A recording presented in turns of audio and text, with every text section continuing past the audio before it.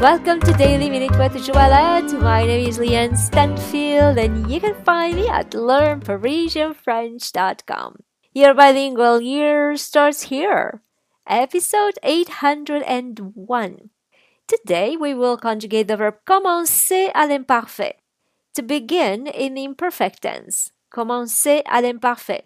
Please look in the description of this podcast to see the spelling of this verb. Je commençais. I was beginning. Tu commençais. You were beginning. Il commençait. He was beginning. Elle commençait. She was beginning. Nous commencions. We were beginning. Vous commenciez. You were beginning. Ils commençaient. They were beginning masculine. Elle commençait. They were beginning feminine. Je commençais. Tu commençais. Il commençait. Elle commençait. Nous commencions. Vous commenciez. Il commençait. Elle commençait.